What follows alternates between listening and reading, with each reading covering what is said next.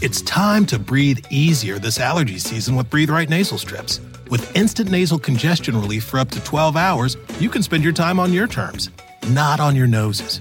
Stuffy nose from outdoor allergens? No problem. We got you. Allergy season just turned into stripping season. Instant relief from nasal congestion, anytime, anywhere. Need more convincing? Click the banner below and get a free sample. Breathe Right. Get your strip on. Use as directed.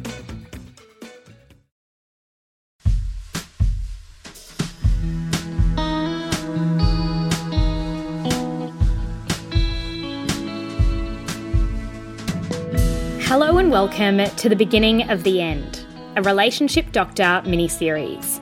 I'm your host, author and podcaster, Jessie Stevens. My debut book, Heartsick, follows 3 stories of heartbreak. The kind of heartbreak that upends a life and puts words around a brand of grief that we, as a culture, do not respect enough.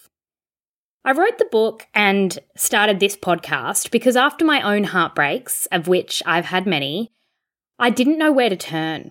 I didn't want self-help or inspirational quotes or a half-hearted assurance that there's plenty of fish in the sea. In those moments, I felt as though my future had been erased. A road that had seemed so sure, I'd seen it so clearly, had suddenly turned into a cliff, and I think I was in shock. I didn't know how I could possibly get through the afternoon, and then the night, and then tomorrow. The very essence of who I was had been rejected by someone I loved. There was the grief, of course, but there was also the self-loathing, the absolute assault on the ego, a feeling of cataclysmic failure, and that my sense of things was something I could no longer trust. While the book itself follows the stories of Anna, Patrick, and Claire, this podcast will tell new stories. Since writing the book, I've been flooded with unbelievable accounts of heartbreak. The kind that makes you gasp and feel sick and wonder how that person managed to pull themselves back together. Here, over 3 episodes, I will tell 3 stories of heartbreak. Because, it turns out, it is in those moments when we feel the most alone that we are, in fact, our most connected. Dive into the start of summer at Whole Foods Market. Check out their Summer Splash event with sales on fresh organic produce, organic strawberries, and a fan-favorite sale on Ben & Jerry's and Talenti. Explore deals on grill-friendly meats like organic air-chilled chicken breast, beef and chicken kebabs, all with no antibiotics ever from our meat department. Plus, grab easy sides from prepared foods and cool off with refreshing drinks. Kick off your summer and shop in store or online at Whole Foods Market today. A quick word of warning before we continue. This episode features some heavy topics and family-unfriendly language. It's the middle of spring in Australia, 2013. The year House of Cards comes to Netflix and Prince George is born and Katy Perry is blaring out of every car radio in the country. And Samantha stumbles onto her friend's front porch. She finished work at a local nightclub and needs a place to sleep. It's 4:30 a.m, considered late on a Saturday night to a woman just 20, but likely understood to be early Sunday morning for the neighbours. Used to the outdoors and unbothered by the mild weather, Samantha curls up in a ball and falls asleep right there on the veranda, relishing in what would end up being just a 10-minute power nap. That Sunday, on October 26, Samantha goes to something called the Picnic Races at Harden, about an hour-and-a-half drive from where she lives in Canberra. With a car full of friends in the back, she drives the 126 kilometres. Tired, but not debilitatingly so. The highways are long and mostly flat, green paddocks as far as the eye can see. She's thinking about Sean, her boyfriend of a little over a year, and she can feel the corners of her mouth curl upwards. Being in the car often makes her think of Sean.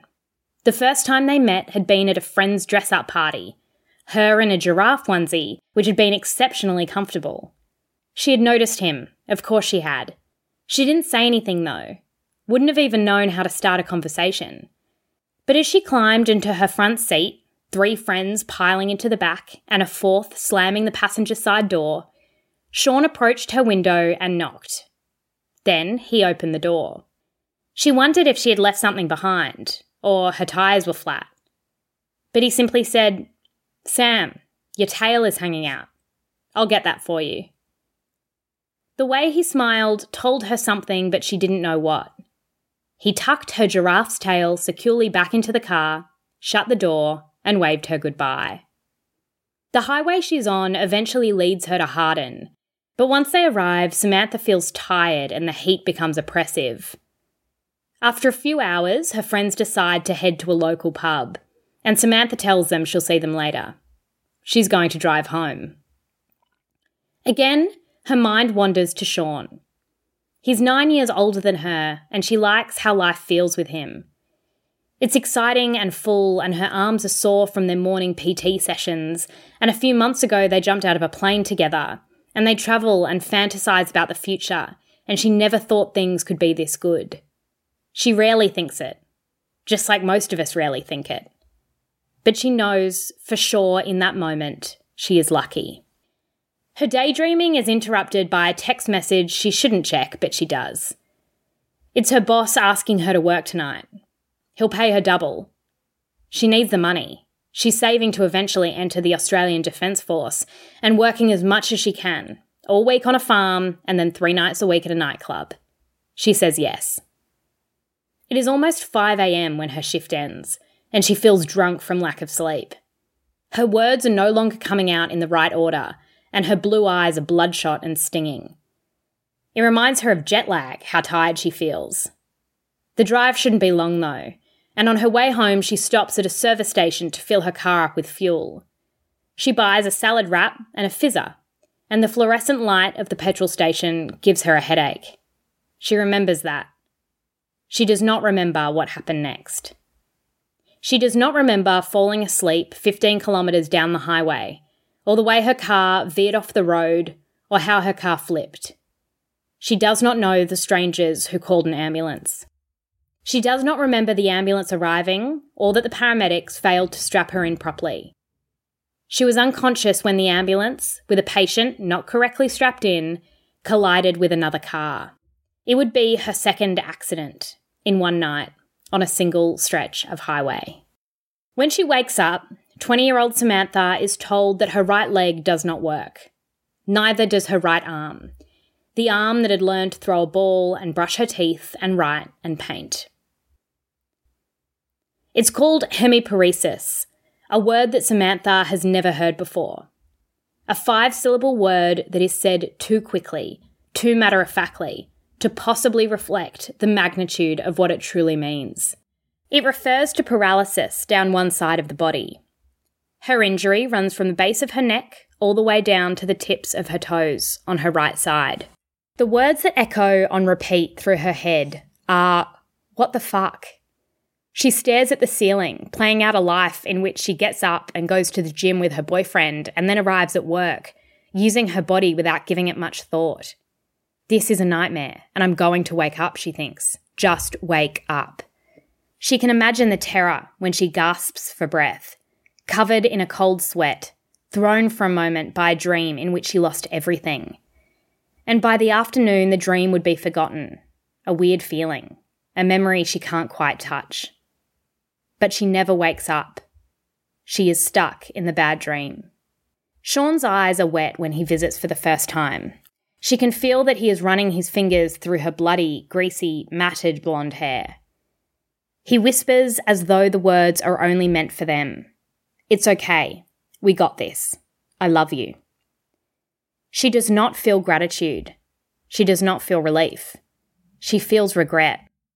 Regret for what she's done to him and everyone who made the stupid mistake of loving her. Days become weeks and Sean sleeps in the lounge chair next to her hospital bed. She watches him sleep sometimes, his body twitching. Sometimes he groans. He is in a nightmare too, she thinks. When he sleeps, he gets to be someplace else with someone else with a future still available to him.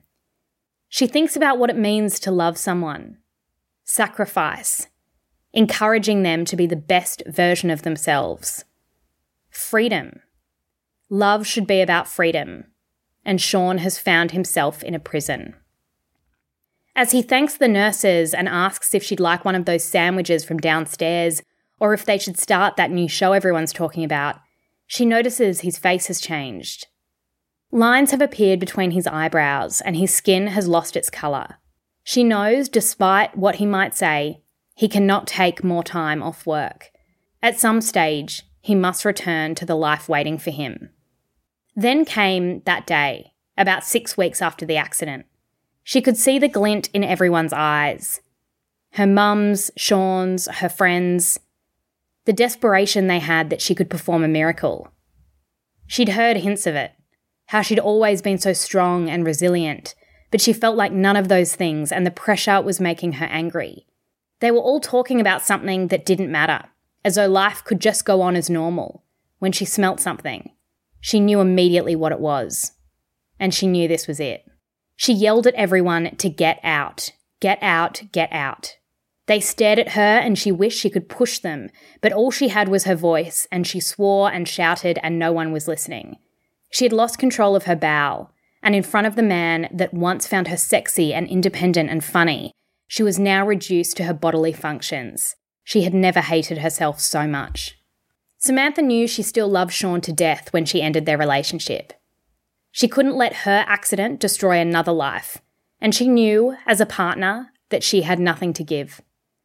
Her life revolved around any semblance of recovery, and all the unsaid promises she'd made as his partner a year ago no longer mattered. She was alone, no matter how tightly he squeezed her hand.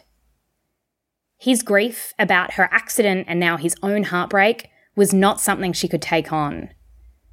First, she told him in person it was over. He could not change her mind. But then, as the days wore on, he did. Eventually, she sent a long message explaining why it had to end. It may be circumstance, but he had to respect her decision. It was the only power she had. Sean was angry. They both said things they would later regret. She made herself mean and wrote messages full of things she didn't believe in an attempt to make him hate her. Eventually, it worked. He never stopped sending her funny things he saw on the internet, though. Sometimes there was a 2 a.m. phone call. He would come to understand her decision, although he wished she'd made a different one. Years on, Samantha would fall in love again, with a man who never knew her as anything other than this Samantha. It hurt Sean a lot at first, but soon he too found someone else, and they would have a baby together, something he had always wanted. He would go on to be an incredible father. His relationship broke down after their baby came along, and Samantha could be the support that Sean deserved. She'd known, always known, that they could have been happy together. Their future was something she had never questioned. It was circumstance, she always told him. Their relationship ended because of circumstance. That meant there was always sorrow and regret and resentment. Their friendship was never simple. But they were connected by something unexplainable. There was still love. In January 2019, the day after purchasing a local pub, which had been a lifelong dream of Sean's, he ended his own life. It was a heartbreak Samantha did not know possible. Even in the face of rejection he never came to terms with, he was always there. Sean would always be there on the other end of the phone, a man who knew her better than just about anyone. Could things have been different if she'd never had the accident, or if she'd made an alternate decision? Would his family, a family she loved, still have their son? She could logically know this was not her fault, and at the same time feel with every fibre of her being that it was. But there is so little that can be done with regret. She had been to Sean what she could. Circumstance. Their relationship had been so shaped by circumstance. She could not know the ending to a story she was so busy writing. Love does not evaporate when a person disappears. You do not know where to put it all. But loss reminds you to love harder, to hold on tighter. A lesson we are all taught more than once, but are so quick to forget. Thank you so much for listening to this episode of The Beginning of the End, a Relationship Doctor mini-series. If this episode spoke to you, please subscribe and leave us a review. For more stories like Samantha's, you can buy my book Heartsick, which follows 3 stories of love and loss, via the link in the description of this episode or at any good bookstore. Until next week. Relationship Doctor is a quick and dirty tips podcast. Find out more at quickanddirtytips.com or check out the show notes.